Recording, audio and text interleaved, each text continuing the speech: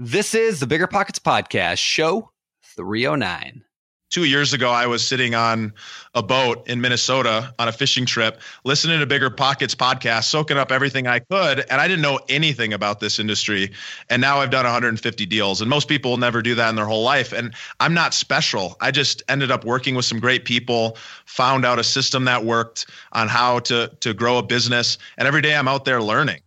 You're listening to Bigger Pockets Radio, simplifying real estate for investors large and small.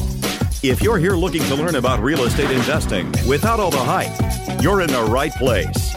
Stay tuned and be sure to join the millions of others who have benefited from BiggerPockets.com, your home for real estate investing online. What's going on, everyone? This is Brandon Turner, host of the Bigger Pockets Podcast, here with my co-host, Mr. David Green. David, how you doing, buddy? I'm doing great, man. I've been working very hard on putting out more content for free for the masses. I've actually noticed that. I have noticed that. You've had like videos and blog posts, like you're showing me up. I'm kind of offended. Basically. But see, like you do other things that matter to you, like have a family, raise a kid, right? I don't have to worry about anything. My family is Bigger Pockets. So I'm trying to do everything I can to provide for them and share all this stuff that we paid the painful lessons to learn with the people. But it takes a lot of time to do that. You have to edit videos. You have to publish them. You have to come up with ideas. So I am looking to hire someone to help me be a content publisher or maybe like a marketing person. So if anyone out there is listening and knows someone who has experience or has skill with branding, marketing, content publishing, can help us figure out ways to make more content and put it out there, please contact me because we're looking to hire. Very cool. And I will also say, since you brought it up, we are hiring at Bigger Pockets for a number of roles as well, including a few roles that are going to work directly with me on my team at Bigger Pockets, which is kind of fun. So if you're interested in hanging out with me and working, it'd be fun. BiggerPockets.com/jobs. You can always check out listings. There'll be some fun stuff coming up in the coming weeks and into the new year. So with that, speaking of the new year and the holiday season that is come upon us, if you're listening to this when it comes out, let's get to today's quick tip. All right, today's quick tip is very simple. We are having a one-day Christmas, we'll call it a pre-Christmas sale on Friday, the 21st of December. If you're listening to this in the future, that sale might not apply. Who knows? Maybe we'll have another one coming up. But if you want to check out that sale, go to biggerpockets.com/gift, GIFT, because it is our gift to you. I'm not going to tell you what the sale is exactly, because I want to tease you to actually go there. Go to biggerpockets.com/gift and check it out. And if you're listening to this in the future, go there anyway, because like I said, there might be another gift for you. Who knows? I don't know. I can't tell the future, but I can tell you the future of today's show, because today's show, we have an amazing guest lined up who has a great story of going from nothing to 75 deals in his very first year. It's crazy. He walks through the entire marketing he used, the team he hired, what the postcard says he uses, all that stuff. So you guys are going to love today's show. This show is sponsored by Airbnb. Did you know that I turned one of my first homes into an Airbnb? It's true. And it even helped me get the extra income I needed to launch my real estate career. So if you want to try your hand at making even more income with your property, Airbnb is the place to be. Your home might be worth more than you think. Find out how much at airbnb.com/host. Whenever I used to travel, I would get that creeping feeling that I locked my back door. How do I know my property is going to be safe while I'm away? But not anymore, thanks to SimpliSafe Home Security. I'm about to go on a 3-week trip to Copenhagen, but am I tripping about my trip? Nope. With award-winning security and peace of mind from SimpliSafe, I don't need to worry. SimpliSafe is a super amazing alarm system that I actually installed in my house myself personally in less than 30 minutes. And there's so much peace of mind knowing that there's something in place to protect my homes, my goods, and my John Mayer shrine. SimpliSafe systems have high-tech sensors that detect break-ins, fires, and floods, indoor and outdoor cameras to keep watch night and day, 24/7 professional monitoring at less than $1 a day. Plus, SimpliSafe professional monitoring agents can even help stop crime in real time by speaking to intruders through the wireless indoor camera. Hey, bud, get out of here. It's like that, but it's a lot better, I imagine. And if you buy the system and you don't love it, you can get a full refund with SimpliSafe's 60-day money-back guarantee. SimpliSafe has given me and many of our listeners real peace of mind, and I want you to have it too. Right now, get 20% off of any new SimpliSafe system with Fast Protect monitoring at simplisafe.com/pockets. There's no safe like SimpliSafe. You've heard us talk about it before. High interest rates are crushing real estate investors, leaving even some of the best investors in need of funding now. But with today's liquidity crisis, who can fill the demand? With Fundrise, America's largest direct-to-investor alternative asset manager, you have the opportunity to. Fundrise's new opportunistic private credit strategy was designed specifically for this new market environment. Fundrise supplies high-demand bridge financing on high-quality assets with credit-worthy borrowers. Top real estate investors get the funding they need while you walk away getting paid a healthy interest rate. To date, Fundrise has completed more than $500 million worth of private credit deals with an average net interest of 10.8%, and they've already amassed a pipeline worth more than $300 million. Don't sit on the sidelines. You can take advantage of this unique window of opportunity while it lasts with Fundrise's new private credit strategy. Ready to start? Go to fundrise.com/pockets to learn more. That's fundrise.com/pockets. This is a paid endorsement for Fundrise. Past performance is not indicative of future results. All investments can lead to loss. As we get to today's show, remember, if you enjoy this content, make sure you share it on your Facebook or your, Twitter, or your Instagram, or whatever you use. Share it, talk about it, and make sure to rate and review us in iTunes. Give us a little Christmas present of your own. So with that, let's get to today's show with our guest, Stephen Pesavento. All right, Stephen, welcome to the Bigger Pockets podcast. Good to have you here. All right, I'm excited to be here. Yeah, so I hear good things that you've been kind of crushing it lately with your real estate investing. And before we started recording here, I heard that you've read my books, but you haven't read David's book. But you invested a distance. So, I don't know how that works, but we're gonna dig into that today. Does that sound good? That sounds good to me. All right. Well, let's start at the beginning. Why and how did you get into real estate?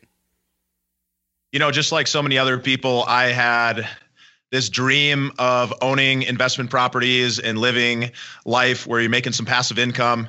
And I kept making all these excuses on why I couldn't do it. So for years and years, I never took the leap. And then finally, one day I had this realization, I can't seem to get rid of this thought about real estate. I need to just go. I need to just take some action and just make things happen. And so about 2.5 years ago, a little less than 2.5 years, I decided to push my cards all in and go after this real estate thing. And so in the last 2 years, we've bought and sold 150 houses in 2 different markets while living remotely. Wow. And I never had any experience doing real estate investing before that. Wow. That's awesome. All right. So where do you live and what market are you investing in? So I live in Denver, Colorado now. When I started the company, I lived in Southern California. Just kidding. Keep going. It's a beautiful place out here, Brandon. It is. Yeah. What's the weather like today? Is it like 12 below, It is like 60 degrees, but it's actually cloudy. It's never cloudy in Denver, but we'll take a cloudy day every now and then. That is true. You guys had like the opposite. When I was in Washington, we had 300 days of clouds a year. You guys have 300 days of sun. No, Denver, the funny thing about Denver is, and we'll get back to real estate, is like you guys will have like negative 12 degrees, and then the next morning it'll be like 78 degrees, and everyone's in shorts and tank top. And then that night it goes back to snowing. And like you can't just predict anything in Denver. So I don't know. That's the best. Yeah, I don't know if you say so. All right. So you live in Denver, and where are you investing, you said? So we invest in Raleigh, North Carolina, and Minneapolis, Minnesota. Minneapolis, my home state. Well, Minnesota. Are you guys going to get all Minnesota accents on us now? Also my home state. Is it really? Where are you from? Yeah, I was born in Burnsville. No way. Grew up around the Twin Cities. No way. Yeah, I went to St. John's. Look at you. We probably played you in sports. I went to North Branch up in, about, half hour north of the cities. Anyway, all right. So you invest in, why did you choose those markets? And then we'll go into your first deal. Yeah, so I was living in Southern California when I decided to take the leap. And the way that I got started was I started going to some events, and I wanted to find somebody who I could learn from. So The person that I was working with locally started kind of copying everything that she was doing, and it was not working. In about 6 weeks, I had written about 85 offers on the MLS, give or take, and I didn't get any of those deals except 2, and they were awful. The reason I got them accepted was because I offered way too much money. So once I did the inspection, I realized they were definitely not deals. And I started doing some marketing locally, and I realized I didn't have the budget to get the kind of return that I was looking for. I'd sent 3,000 letters. I got 15 phone calls. I didn't have a lot of money to work with. And Southern California market's a pretty tough market to get into. And I started looking for models of people who are succeeding elsewhere. And I realized that if I went to the Midwest or maybe the South, that my dollars would go a lot farther. And so I started modeling some people that were doing exactly what I wanted to do. And I realized that I had to take the leap and just go out of state. So I thought, well, shoot, I'm going to have to move I'm going to have to move to Minnesota. I'm going to have to move to North Carolina to get this going. And then I decided to partner with somebody else who already knew some of the parts of the business, but they really didn't know the marketing piece, and they didn't really know how to go find properties off market and go direct to seller. And so I kind of came up with this system that I had ripped off from other people who were doing what I wanted to do. And we just started doing it. We just started following exactly what other people were doing and put it into place. And it took, quite a few months before we got our first deal and really got moving. But once we started closing deals, we poured everything that we made right back into marketing, and we created a snowball effect. And so in that first year, we closed 75 deals between those two states. Wow. All right. So first thing I want to point out here, and I'm know David's probably going to jump at this too, but this idea of modeling, right? Like a lot of people, like if you're going to go start, let's say you have this cool idea. You're like, I'm going to go start a dog walking business for, people who, I don't know, whatever, who have like purple hair, right? Like you're like making that up. Like you have no idea what you're doing. You're kind of, but with real estate, one thing I love about real estate investing is that you can just completely rip off and steal exactly what other people are doing, and it'll probably work for you. Like there's no guarantees, of course, in this game, but like you were like, hey, what's working for them? I'm going to go figure out what they're doing and just do what they're doing. Right. So is that how you, is that always how you've operated your whole life, or is that something you picked up on? I mean, how did you get that mentality to just model what other people are doing? So I started learning this, definitely probably within the last 5 or 6 years. It's something that I've looked at others for models, but one of my favorite mentors, Tony Robbins, Tim Ferriss, some of these people, what they talk about is, let's just learn from others. And your models don't have to be people that are right in your neighborhood that you can go and see every day. They're people just like you and me, who are people who are out doing an action or an activity. And this is the first time that we've met, but I've listened to 200 plus podcasts of Bigger Pockets before I got started. And I learned a lot from these other people who are already taking action and doing it. And so that's essentially what I did here. And for example, in Southern California, I had heard an investor, a fix and flipper, on a podcast. I saw that she was speaking locally, and I went and approached her. And the way that I approached her was with value. So at the end of the meeting, when she got finished talking, I walked up to her and I noticed that she had this really terrible looking website. And before I got into real estate, I was in management consulting and I built websites and did digital marketing. And I thought to myself, well, I don't have a lot of money. I don't want to pay for some course or do something like that. I want to find somebody who's already doing what I want to do. And I turned around and I offered her this website. And I said, usually I'd charge about $10,000 to $15,000 for this. But if you just let me follow you around for a couple months and just let me just be close to you and kind of hear how the deals work and what happens. I couldn't even finish the pitch before she had her hand out to shake to make it a deal. And within those first few months, I was able to see firsthand, how do you deal with contractors? How do you end up putting the numbers together? How do you go and find discount cabinets, and how do you put that all together into a design that's going to end up being a beautiful place? And so that was one of the first people that I modeled in real estate on a personal level, where I was able to ask questions. And that really helped me kind of take that next step. Yeah, we should just stop for a minute and point out how brilliant that approach was. We're always telling people you need to bring value. And then what I find is people approach me or they approach Brandon and they say, hey, how can I bring you value? And that doesn't really work, because now you're giving me a job. Like, how can I figure out a way that you can help me without knowing anything about you or what you're good at? Which means you're basically asking for a free mentorship, where I have to teach you how to help me, and assuming you can do it well. It never goes well, right? Especially for busy people. Instead, Stephen approached someone and said, I know how to do this. It looks like it could help you. Can I just do it for you? And you can tell me if you like it. That is brilliant. The other person doesn't have to figure out what would I use you for? How could you help me? They don't have to interview you to find out what your skills are. And if they don't like what you made, it's no skin off their back. They don't have to use it. There was someone that approached me the same way. His name's Dave Vanderpool, and he makes like 3D animations for movies and stuff. And he said, hey, I noticed that you could use some marketing materials for your business. Why don't I make you this like 3D cool thing explaining what the David Green team is? And he made it for me. He spent 200 hours doing this thing, and it came out awesome, right? Do you think I'm more likely to send him deals that come my way, or mentor him, or give him advice? Like, of course I am, right? He made it very easy for me. And everyone who's listening can stop and ask themselves, what am I good at? We're all good at something. You're an analyzer, you're a creative person, you have experience in something or other things, you're a handy person. If you know what you're good at, then that's what you should be telling people. This is where I can help you. Hey, I'm really handy. If you ever need any work on one of your rentals done, give me a call. I can come help you out and maybe show you how to do it or something like that. Much better approach than just, hey, what do you need? Yep. Totally agreed. I love that. Absolutely. All right, so let's walk into your first deal. I mean, like the very first thing you did. Do you remember what was that flip?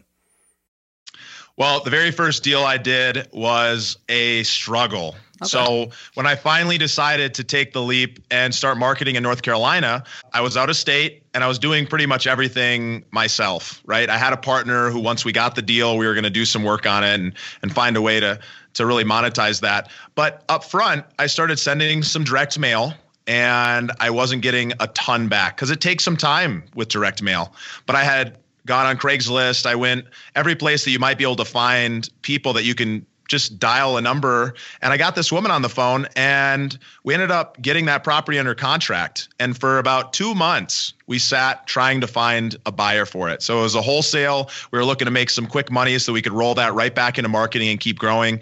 And about 2 months later, after a lot of work, I made $4,500, and I've made a lot more on wholesale since then, but it was some of the best money that I ever made because it finally came together and it proved that, hey, I can really do this and I could make a living doing this. I can really build a team around that income. Yeah, I love that. You know, one thing that I did a ton of research, and I've been doing a ton of research on like goal setting. In fact, we just did a podcast a few weeks ago. I'm not sure what episode number this is compared to that one, but we did one a few weeks ago on like, you know, what actually makes people succeed in their goals. And one of the things we talked about is like, one of the most important things you can do is get little wins. Like the faster you can achieve a little win, the better. Even if it's not a home run, even if it's not something significant, that's what separates people who stick with their goals versus those who don't. So I love that you said that, like, even, like that's some of the best money you can make because it's something, right? Even if it's not a big deal, it got you motivated then, it got you a little bit of money to dump back into it. So I think that's fantastic. Do you have any advice for people who are in the same shoes right now, that they're looking to get started, they don't have a lot of money, and they're like, all right, so I just need to get that first little win. I need to figure out how to get that first deal, even if it's only $4,500. How do I do that? I think first you have to take a step back and ask yourself, why do you want any of this stuff? And get really clear on what you're going after and why you want that. And make that really real. Make it as real as possible, because most of the reason why people don't succeed is because they never push through and persevere. And if you take a hard look at why you really want something and make that real, and ask yourself questions like, how is this going to make my wife or my daughter or my son or my mom or my dad or my friend or someone else around you, how is that going to make them feel if you succeed? Or how is that going to make them feel if they don't succeed?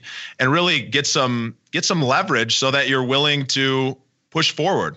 Because when you start to look at how great your life is going to be if this does work out, you're going to push through those really, really hard times of not making any income that eventually you're going to hit. The first thing that I would do from a real estate perspective is I would figure out what is going to be your strategy, right? So there's a lot of different flavors of real estate, a lot of different things that you can choose to go with. And I'm a big believer in focus. Gary Keller's The One Thing is really a fantastic book. All of the great people talk about focus. And so pick one way that you're going to push forward into real estate and stick with it. Make a commitment that you're going to do that for 2 or 3 or 4 months at the very least. And don't change. Just continue to do the same thing over and over again, unless you really realize that, oh, I'm doing the wrong things here to get to my end goal.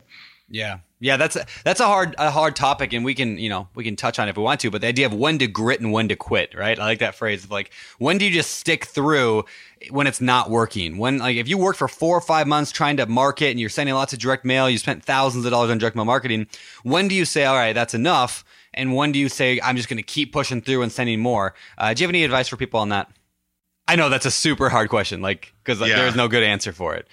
So I think for myself at least, you have to know it goes back to that outcome. And for my outcome, it's a pretty huge thing. I want to live, a great life. I want to have some passive income in the future. I want to be able to travel the world and do all these amazing things. And it's a really clear outcome of what I'm going after. And for me, there was no way that I was going to give up. For the way that I went into it was I fired all of my clients and I had no other way to make an income other than Airbnb being my house 1 week out of the month to pay my rent. So there was no way that I was going to quit.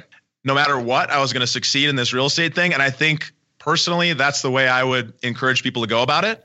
The other thing is I also went in with this mindset of if I went back to school and got an MBA or went and get a graduate program, how much money am I going to spend to get that experience? Yeah. And so I went into this not thinking, hey, how am I going to get rich? It's how am I going to learn everything that I possibly can? And so in the last 2 years, we've spent a lot of money on marketing, and I've learned a lot about running a business, and we've made some money, but I haven't gotten rich quickly. But at the end of the day, what you can't ever take away is that experience and that learning, and you'll learn the most from failure. So I would just say persist no matter what. And maybe you decide you want to pivot and go another direction, and that's okay, but at least do it long enough that you have some data and some information to be able to say, hey, well, this is what I learned from it, and this is why that's actually a good thing. So what are some ways, Stephen, that someone can know, hey, it's time for me to take that leap? I've been thinking about this. I'm interested in it. I've been kind of kicking the can around a little bit. How does someone know when it's time to get serious? The way that somebody knows it's time to get serious is when there's no other option. When that want turns into a must, there's nothing that you're going to do except figure out a way to succeed. And so that's why everything goes back to setting some goals and setting some really clear intentions, getting your mindset right, because otherwise your mind is going to eat you alive if you have all these negative limiting beliefs. And we all have them. I still have them to this day, and I know I'm going to have them for the rest of my life, but I'm going to continue to try to figure out where those are and pick those out, pick those weeds out, and then push forward. So the answer is start now. If you really want to go after this, don't hold back. I wish I would have started this back when I was 16 or 17 when I first read Rich Dad Poor Dad, but it took me 10 years before I finally took action. But everything that led up to that point gave me the ability to be a better business owner when I actually did start down this real estate path. Yeah. All right, so I want to shift gears a little bit here and talk more about the marketing, about getting deals, getting leads. Because we're in a competitive market right now. It's hard to find them sometimes, but you're 75 in your first year, 75 your next year. Like that's some serious marketing. So what did you start doing, and did you do that all the way through? I mean, what does your marketing machine look like during those first 2 years? So to get started, what we started doing was we did direct mail, and that first mailing was right around 5,000 mail pieces that first month. I think the next month we went up to 7,500. The next month we went to like 12,000 mail pieces, and we stayed there consistently until we had a nice little repetitive process going on.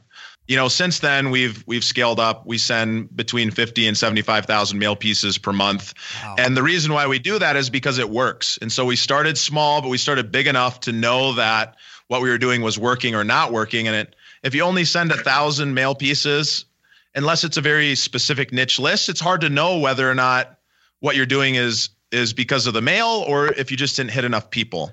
So we started out with direct mail, and it's still a huge piece of our business. There's really no secret there. We happen to be pretty fortunate in the real estate business. And Brandon, as a marketer, we're very far behind where internet marketers are today. And so we can take advantage of that. The other ways that we market for properties is pay-per-click, SEO, a lot of those kind of things. For the most part, we're doing paid marketing. And the reason for that is because we're building a systematized business. Yeah. And for us to be able to do things at scale, spending money is one of the best ways to do that. And so in the next year, we're actually hoping that we can lean more into some of the network-based marketing and relationship-based marketing and getting deals sent to us. But everything that we've done so far has been we put $1 in and we get $3 back. That's awesome. All right, so let's dig into your direct mail a little bit. What kind of letters do you send? Is it postcard, letter? And then what's kind of your message on there? What have you found that works well? We're a big believer in the postcard. We think the postcard is one of the best ways because it's the most affordable way. And our ideology pretty much says we want to be in front of that seller when they have that decision, when they have that motivational event that they might want to sell their house to an investor. And so that means we need to be in front of that person every single month in and month out, because 1 month they might call us and say, take us off your list. I wish you wouldn't send us this. We have no interest. And 3 months later, they might have an incident that happens that makes it make sense for them to sell the non-traditional route. And so we send a postcard. Typically that postcard is, some kind of bright color, pink or blue or yellow, just like everyone else. We're not special here. We're just modeling what works for other people. And it just says, we buy houses fast for cash. We close on a day of your choice.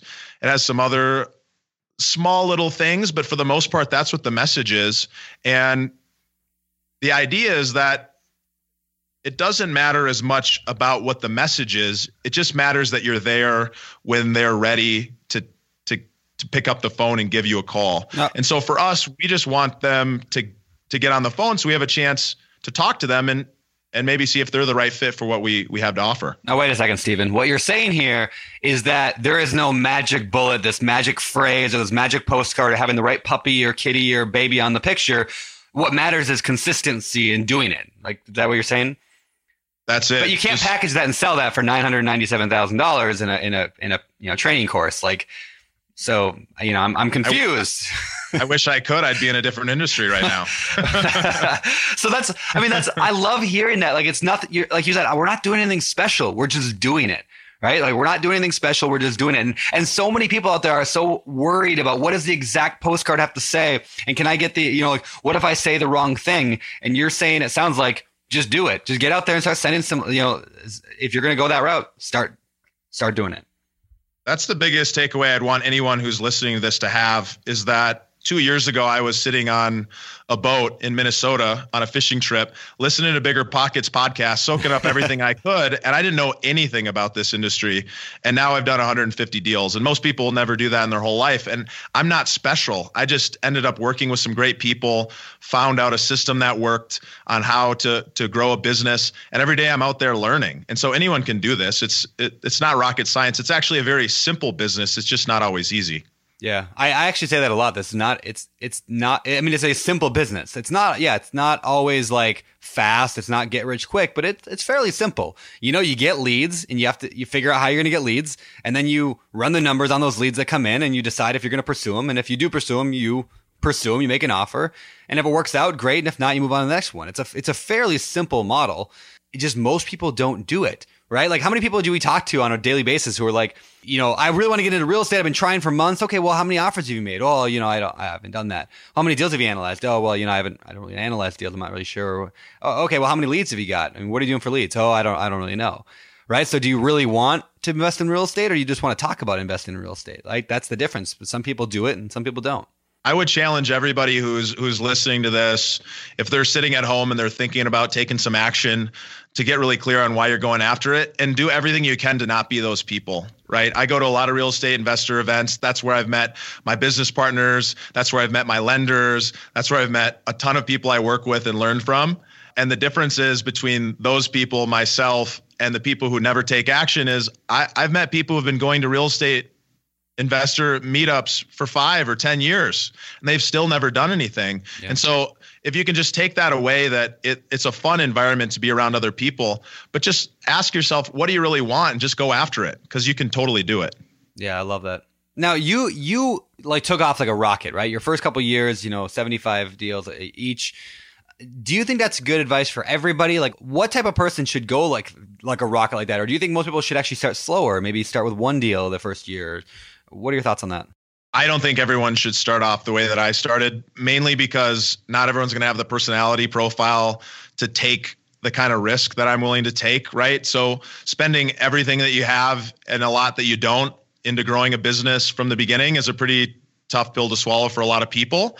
And so I'm not going to recommend that to everybody, but if you have that kind of personality where you're just like, I need it now, I need to learn everything that I possibly can, and you're the kind of person who gets completely obsessed about whatever you're working on, then that's the method, because you're going to learn so much so fast drinking from a fire hose. It doesn't have to be perfect, especially like me, where my goal wasn't to become a millionaire. My goal was to learn everything I possibly can about real estate investing and become an expert in this space. And then from there, I can decide, well, is this something I want to continue doing forever?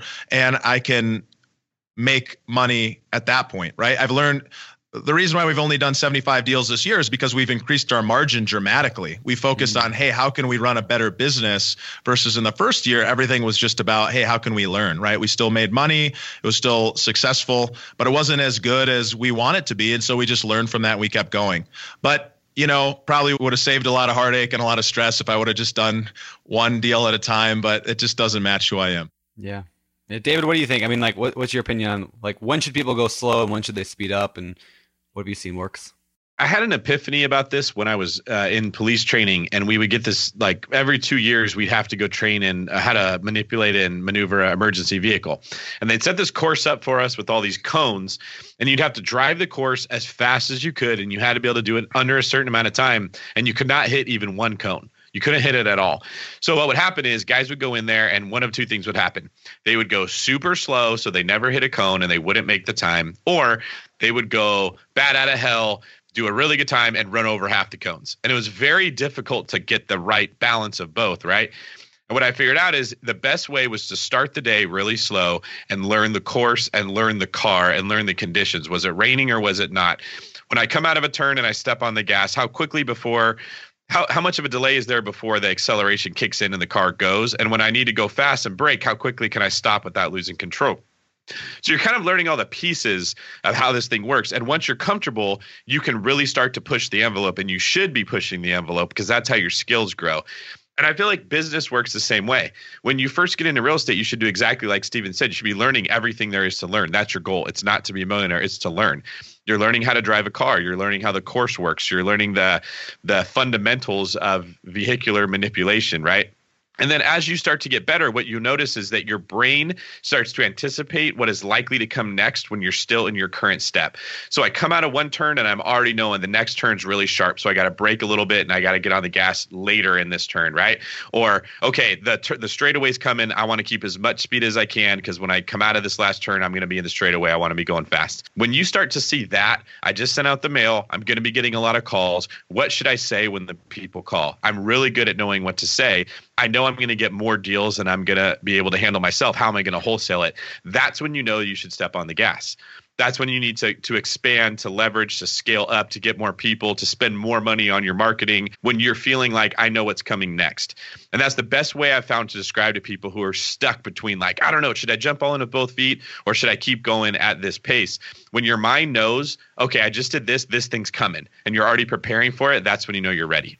That's a good analogy. Look at that. I think it's a great analogy. I totally agree with that. The one thing is, either way you do it, you have to get the reps in the gym. Yeah. You have to be able to take the phone calls and have those conversations.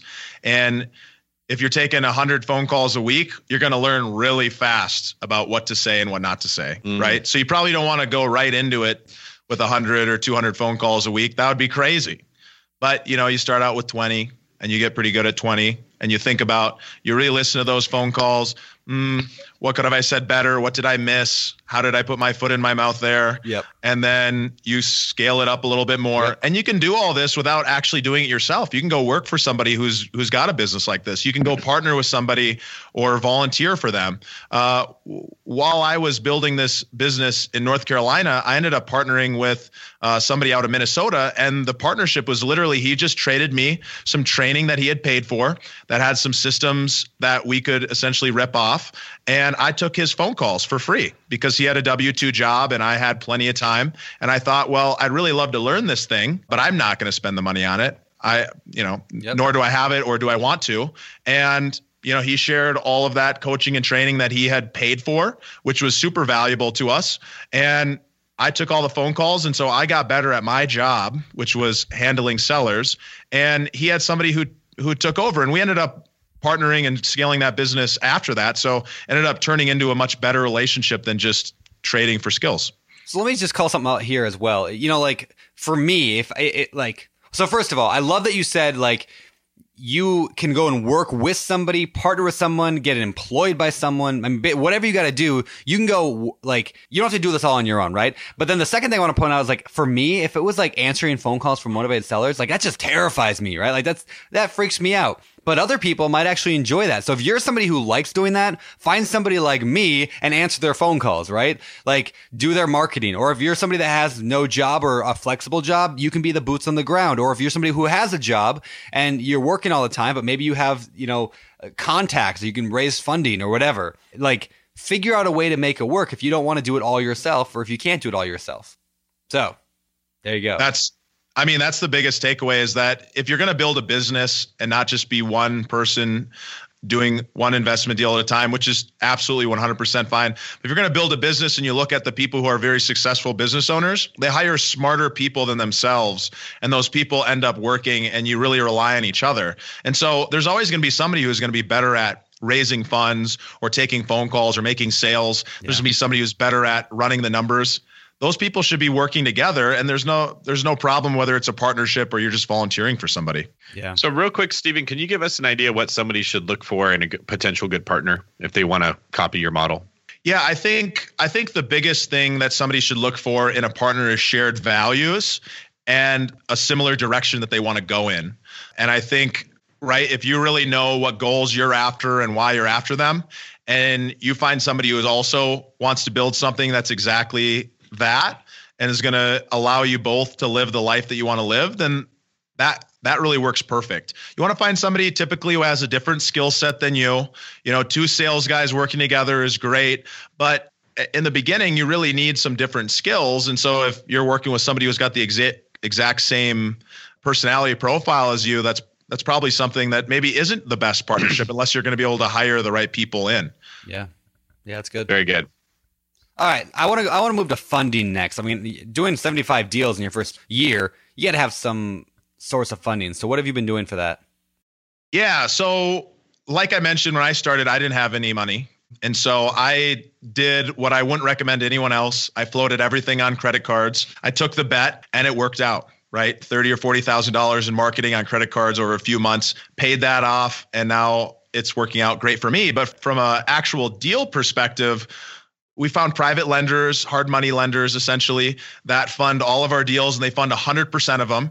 And because we're going out and we're finding such great deals, that they're happy to take the risk. And that's the way that we've been able to do the volume that we have, is just by working with other people. Our lenders made as much, if not more, money than us last year. And that's great because they allowed us to employ all these people and build this business. Yep.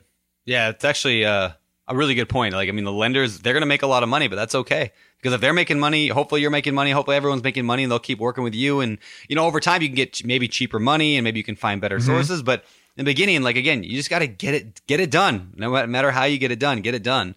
So I love that. Let's see. By the way, if anybody's interested, you can go to biggerpockets.com/hardmoneylenders. There's it's a site on BiggerPockets. It's totally free to go and check it out. But it's just the web's largest directory of potential hard money lenders. So go on there, search in your state, find the ones on there, and you'll find some cool stuff there. So, all right. Well, that's awesome. I love that. I think it's time to go to the deal deep dive.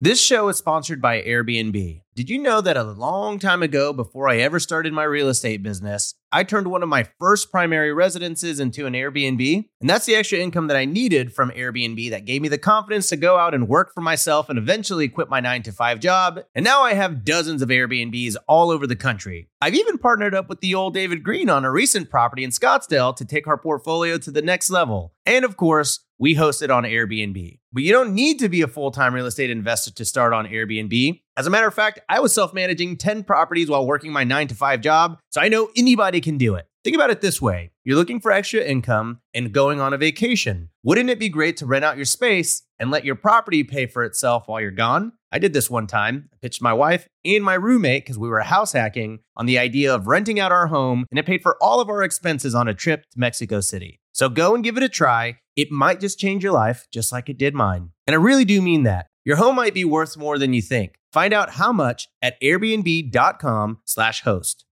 Whenever I used to travel, I would get that creeping feeling that I locked my back door. How do I know my property is going to be safe while I'm away? But not anymore, thanks to SimpliSafe Home Security. I'm about to go on a 3-week trip to Copenhagen, but am I tripping about my trip? Nope. With award-winning security and peace of mind from SimpliSafe, I don't need to worry. SimpliSafe is a super amazing alarm system that I actually installed in my house myself personally in less than 30 minutes. And there's so much peace of mind knowing that there's something in place to protect my homes, my goods, and my John Mayer shrine. SimpliSafe systems have high-tech sensors that detect break-ins, fires, and floods, indoor and outdoor cameras to keep watch night and day, 24/7 professional monitoring at less than $1 a day. Plus, SimpliSafe professional monitoring agents can even help stop crime in real time by speaking to intruders through the wireless indoor camera. Hey, bud, get out of here. It's like that, but it's a lot better, I imagine. And if you buy the system and you don't love it, you can get a full refund with SimpliSafe's 60-day money-back guarantee. SimpliSafe has given me and many of our listeners real peace of mind, and I want you to have it too. Right now, get 20% off of any new SimpliSafe system with Fast Protect monitoring at simplisafe.com/pockets. There's no safe like SimpliSafe. Are you about to sell a property? Wait like 60 seconds because this could save you thousands. Our friends at 1031 Pros have saved their clients more than $500 million with a B in taxes with 1031 tax-deferred exchanges. With the 1031 exchange, you can say goodbye to the huge capital gains taxes when selling and roll your property's profit into another investment that could make you even more. Whether you're an individual investor, part of a larger group, or a title or real estate agent, 1031 Pros is ready to help. Trust me, I've done 1031 exchanges on multiple properties before, and it has saved me tens of thousands in taxes, if not more. With over 30 years of experience, 1031 Pros has handled over 20,000 audit-free exchanges. And they specialize in all types of exchanges: delayed, simultaneous, reverse, and improvement exchanges in all 50 states. And right now, Bigger Pockets listeners can get $250 off any exchange by visiting my1031pros.com/BP. That's my1031pros.com/BP to get $250 off today. Oh, and make sure to mention Bigger Pockets when you call. They take care of our people over there. You're trying to close on your next rental, so why is your insurance company dragging its feet? With long lead times and never-ending paper forms, it's no wonder it takes forever to finally get a policy. Modern investors deserve better. They deserve Steadily.com. At Steadily.com, you'll get fast, affordable landlord insurance available online 24/7 in just a few clicks. You can even get next-day coverage, which takes just minutes, by the way, to obtain. And you can do it all from your phone. Steadily was founded by landlords who created insurance products tailored to the unique needs of this industry. It's their sole focus, and that's why landlords nationwide consistently rate them 4.8 out of 5 stars. So whether you've got a single-family, short-term, or multifamily portfolio, Steadily.com can secure the best coverage at the best price to protect your properties. Discover how Steadily can save you both time and money on your rental property insurance. Visit Steadily.com for a commitment-free quote tailored to your needs today. All right, it's time for the Deal Deep Dive. This is the part of the show where we dive deep into one particular deal that you've done. So, Steven, you got one in mind, correct? Yeah, I have one in mind. All right. First of all, what kind of property is it? I mean, what are we talking about here? So this was actually our first flip that we completed, and it was a condo. Okay. It was a condo, and it was originally a rental property that the owner had owned for about 10 years. Okay, so it was a rental condo. That's kind of unique, actually. The first flip being a condo. That's cool. All right, so and we can talk about the pros and cons of that if we want to later. But how did you find the deal specifically? So we found the deal through direct marketing, right? We sent him a postcard in the mail, and he had gotten tons and tons of postcards in the past. But when he talked to our people, we seemed really personable, because we are, and that's the reason why he decided to meet with us and sell us the property. Okay. How much was it? So we ended up paying $85,000, but we ended up putting this together in a pretty interesting way. So a little backstory about us finding that property.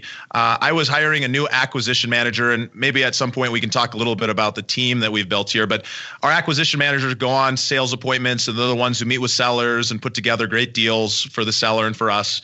And I was going out there to train him because I don't live in Minnesota, and this was a deal that was in Minnesota. And we went back and forth on price, and he was pretty stuck at, $85,000. And I was like, well, I don't know. It doesn't really work if we buy it with cash. And he was open to seller financing. And so we floated out this idea of seller financing at $85,000, 0%, no money down, $85,000. And we kept talking about a cash price of about $75,000. And so we went back and forth, and he really wanted to think about the seller financing. And for me, I'm not really a big fan of think about it, because usually when people want to think about it, they're probably not going to call you back. They're going to go back to not taking action. And so what I decided to do in that case was to sign it up.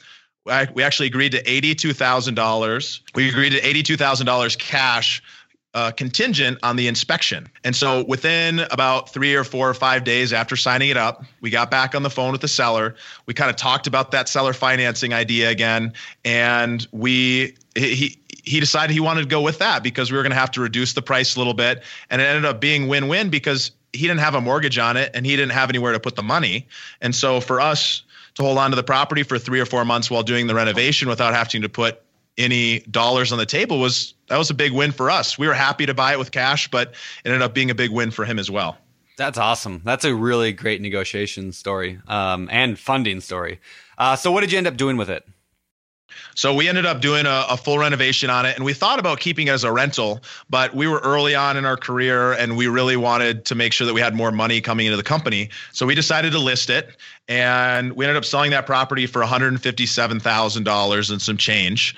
And so it was a great sale price, a little bit more than we expected. And what was interesting about it was a cash buyer actually bought that property, and they wanted to hold on to it as a vacation rental. So they bought it with cash. They closed within a few days, and they were the highest offer, even higher than a lot of the traditional mortgage offers that we got. And so we put about $20,000 into that property, and all said and done, after paying everybody and paying our team and all the people, we made about $34,000. That's awesome. I love that story. That's cool. So what lessons did you learn overall from this experience?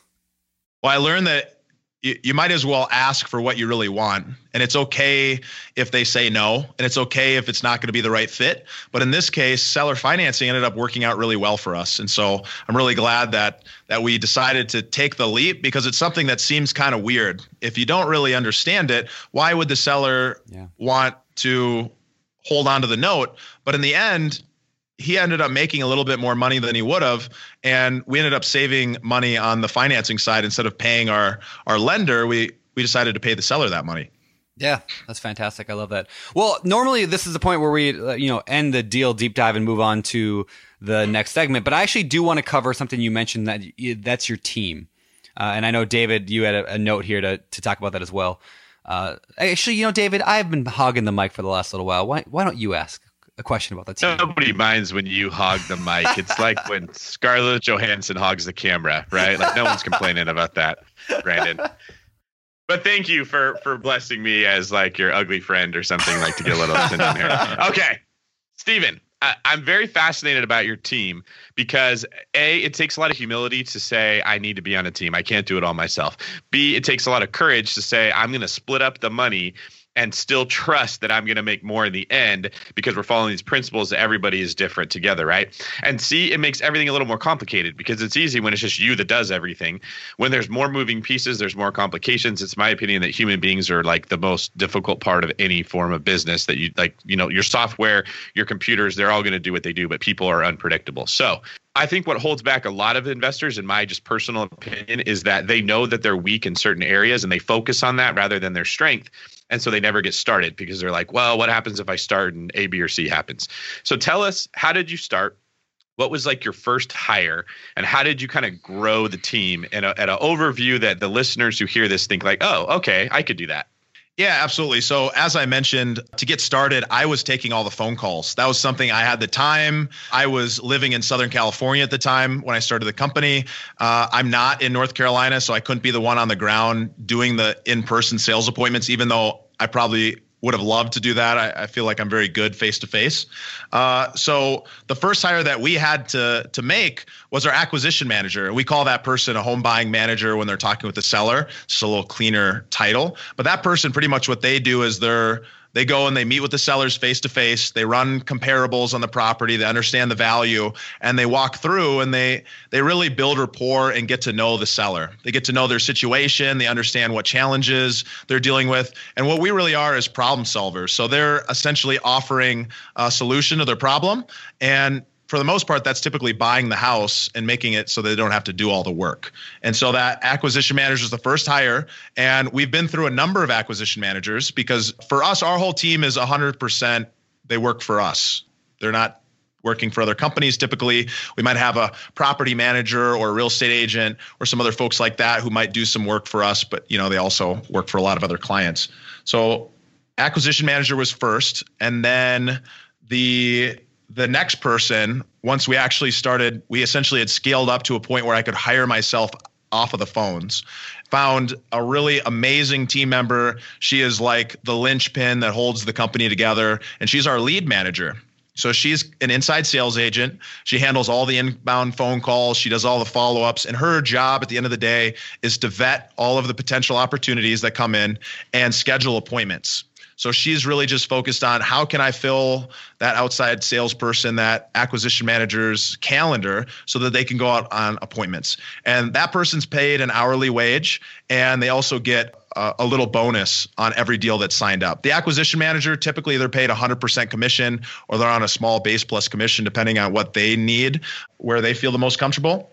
Then the next person we hired was a disposition manager that also did transaction management. So we ended up kind of putting these two roles together. Now they're two separate roles, but the disposition manager is responsible for networking with all the investors. They're the ones who are going out and building the relationships, and they're the ones who are going to the property when they're going to show it to other investors, when we're going to sell that property to another investor or sell the contract to another investor if we're not going to flip it ourselves. Because we do a little bit of wholesaling, that helps keep our machine running, because sometimes there's deals that don't make sense for us to flip, but make sense for somebody else. And, it's kind of the ecosystem just works better if they have an opportunity to find the deal. Then on the transaction management side, this person works with all of our buyers and our sellers and our title company or our closing attorney, depending on what state we're in. And they make sure that everything goes really smoothly. Their job is to make sure that there's no uncertainty, that the seller doesn't have any questions that aren't answered, because there's nothing worse when selling your house to not know what's going on. You quickly start to feel like, oh, is this a scam? Is this really going to happen? And so the transaction manager is super organized and really focused on making sure that everybody knows where to be. And the final team member is a project manager. And so when we're doing a full renovation or a flip, they're the ones who are going out and putting together the scope of work. They're the ones who are managing the contractors and making sure that we're on budget and doing all the repairs after we've sold the property. That's awesome. That's awesome. Really good. So before we go to the fire round, what does your future look like? Where do you see yourself headed? Do you want to keep doing flipping, wholesaling, the added rentals? Where are you headed? Yeah. So, as the market changes, our company is going to change with it.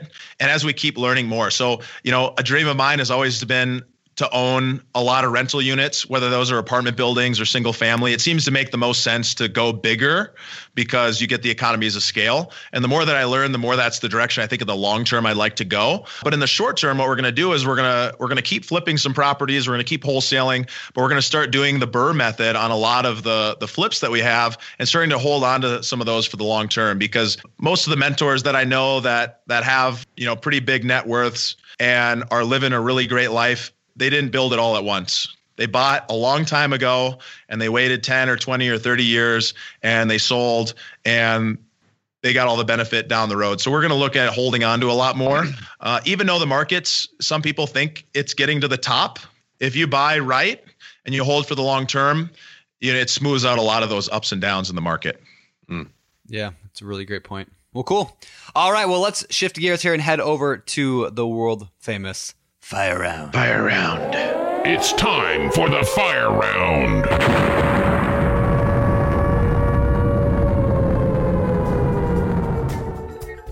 All right, it's time for the Fire Round. These are the questions we pulled direct from the Bigger Pockets forums, and we fire them at you in a nice, quick, back and forth question answer time. So, number one, a friend of a friend asked me to partner with him and another guy on a house to flip.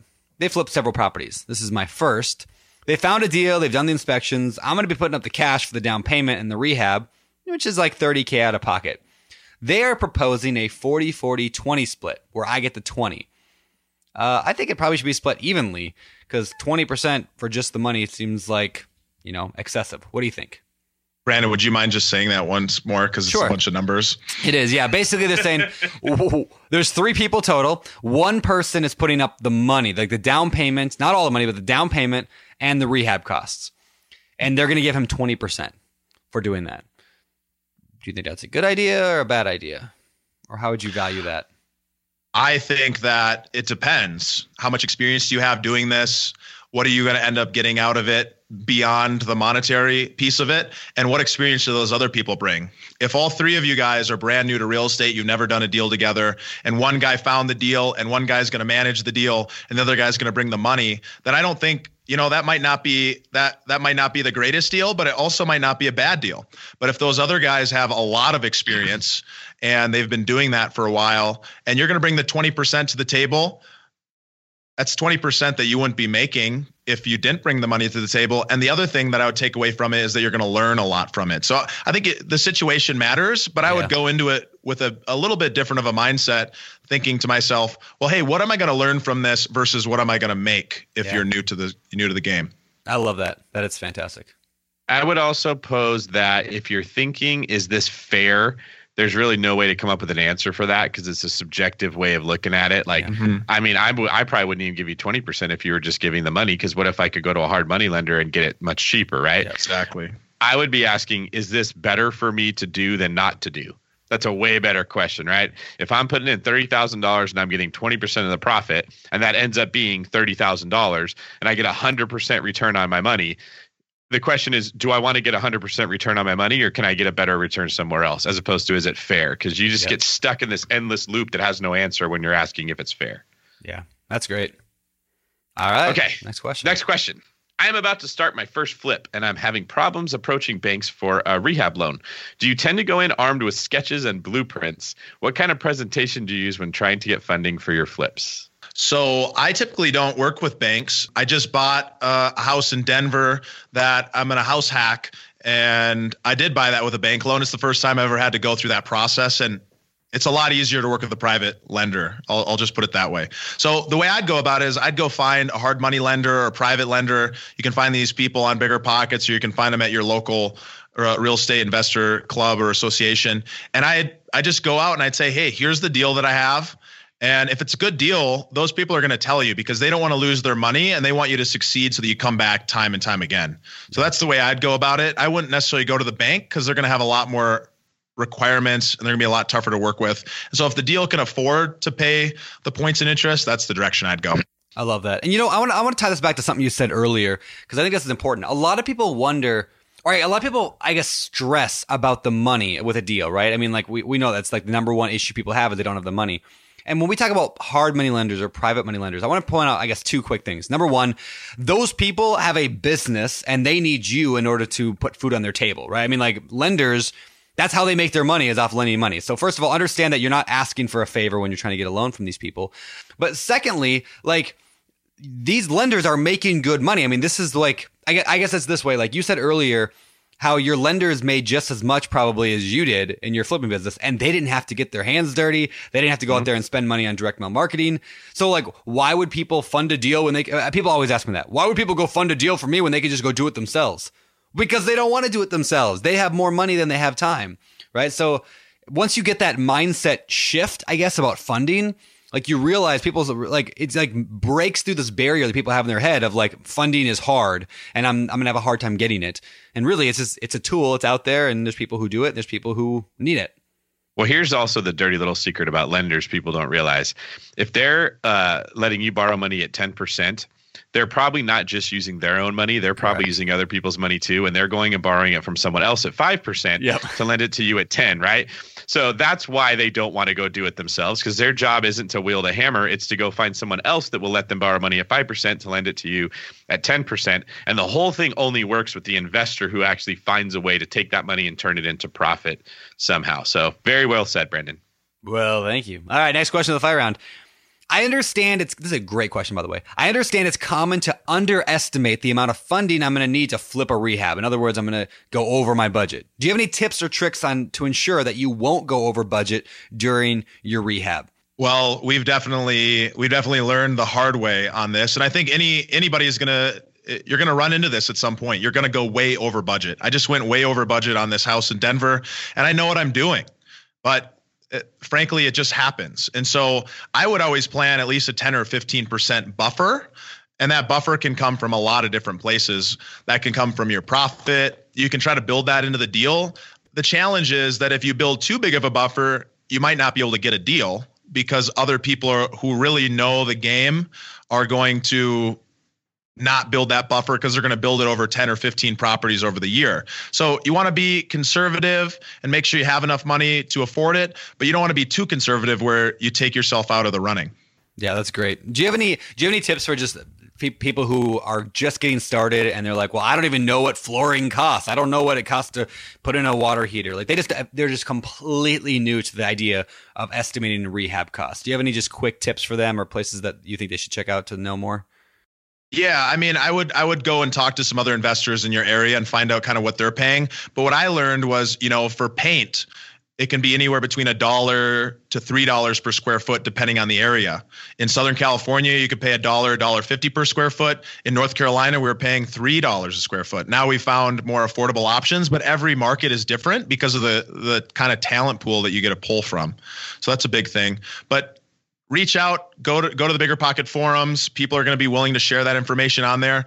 But the big thing is you just need to be able to ballpark what that's going to be. And then you go and get a contractor to actually put together a bid. And if you talk to enough of them or people are willing to work with you, they'll usually be willing to go the extra mile for an itemized bid. So even if you have to pay a little bit up front because they don't really believe that you got the experience to get the stuff done, pay them for an itemized bid and then go back and look at that. And now you'll be able to use that in the future and say, well, hey, okay, well, it looks like in my area, it's about $2 a square foot for flooring, and I can build that into my model for the future. Yeah, I love that. And by the way, Bigger Pockets, 4 or 5 years ago, released that book from Jay Scott, the book on estimating rehab costs. That actually, I don't think we've even mentioned that on the show. We actually, Jay re-updated it, made a new version, all updated numbers and methodology and figures and all that. Anyway, that comes out, I believe it's in January. So this show comes out sometime right around them too, I think. I'm not sure what episode this is, but yeah, we're pretty darn close. So anyway, check that out. Biggerpockets.com/store. You can check out the updated version of the book on estimating rehab costs there. So, all right, last question of the fire round, David. Last question. I lost my job over a year ago, went through my savings, and in the process, my credit started dropping drastically. I'm a hard worker and have all the time in the world. How do I qualify for a loan to fix and flip houses without savings or good credit? Well, you're in luck here because 99% of the hard money lenders out there, they don't care what your credit looks like. They care about the deal. So you go and you find a really good deal. You do that through, direct marketing. You do that through door knocking. You do that through a realtor. You go and find a really good deal and you bring that to the hard money lender. And sure, they're going to have some requirements related to credit. They're going to look and make sure that you're going to actually be the kind of guy who's going to pay it back.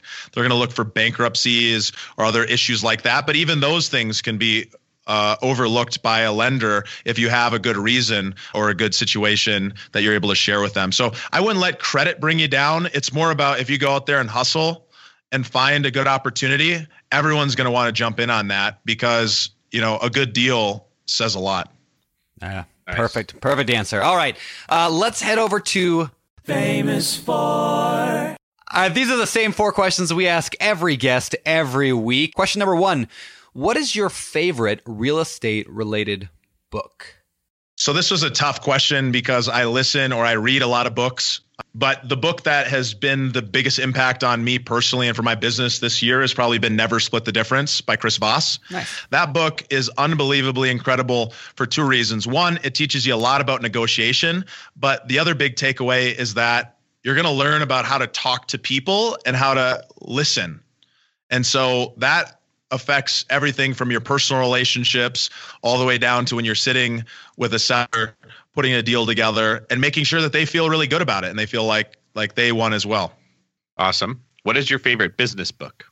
Favorite business book, again, there's so many to choose from, but one that made a huge impact on me was Awaken the Giant Within from Tony Robbins. It's a really old book, but it's a classic. I think what it will do for people, if you want to go check it out, is going to teach you a lot about mindset and motivation, about understanding why you're going in the direction you're going and how you're going to get there. And it's a good just introduction to some of his content. There's so much out there that if you end up liking it, I mean, you could spend hours, days, weeks, years soaking in some good knowledge from him. Yeah, I listened to like a 5-hour thing on YouTube. It was like called like Time of Your Life or something like that. It was on like basically like productivity from Tony Robbins. It was fantastic. Anyway, yeah, I love Tony Robbins stuff. Have you been to any of his events? I went to Unleash the Power Within earlier, and I'm actually going to Date with Destiny next week. So I'm going to be there for 6 days, which is exciting. That's awesome. That's on my list of things to do sometime. Cool. All right. Well. All right. Next question. What are some of your hobbies? Yeah, so I definitely love personal development and reading and kind of soaking in new information. So I'm always kind of working on that. I spend a lot of time snowboarding, hiking. I took up salsa dancing when I moved back to Denver. So I like getting out and doing that. A little body weight exercise, some gymnastics, some handstands, just anything where I can stay active and, get away from the computer for a little bit. That's awesome.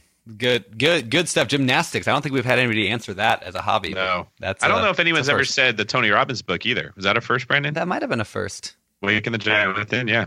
All right. Last question for me. And the last of the famous four. What do you believe sets apart successful real estate investors from those who give up, fail, or never get started? Yeah, I think the biggest thing is you just got to take action and you just have to do it. I think you just have to, when you learn something, you have to put it into practice right away so that you actually learn that and learn what actually works. So I think you just got to get up and go after it. That's the biggest takeaway. All right. I like it. All right. Last question. This has been great, Stephen. Where can people find out more about you? You can find me on all the social media sites, Stephen Pesavento. Just search me on there. You can also find me on BP, or you can head to my website, modelingmastery.com. I learned so much from all these other people that I'm just essentially putting out all the stuff that I learned for free to other people, trying to give back. I need to get a little bit of that karma that I've been taking from stealing all these ideas from people. So I love it. I love it. Do you get a lot of crossover of people thinking you're a model, and that's why you've named your site Modeling Mastery? Like, do you have the blue steel look as like the cover? He has a good look. He is a good looking dude. So it's I could see that getting confused.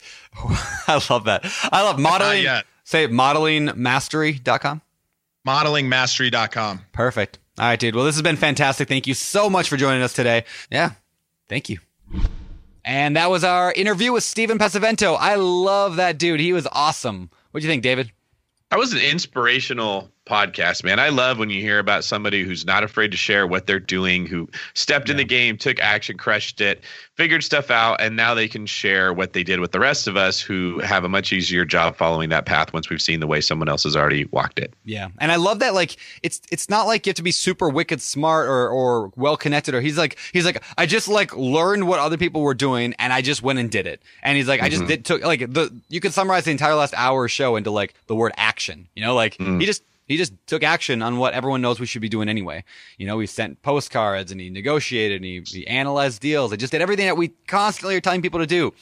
So if you are listening to this show and you're like, man, I want to be more like Stephen, do me a favor and come to next week's Bigger Pockets webinar. Go to biggerpockets.com/webinar, where we're going to walk through the analysis of a real life deal together to figure out how much we can pay for it. So again, biggerpockets.com/webinar. I hope to see you there. And with that, the last thing I will say is this. David, you are amazing. Thank you for being my friend.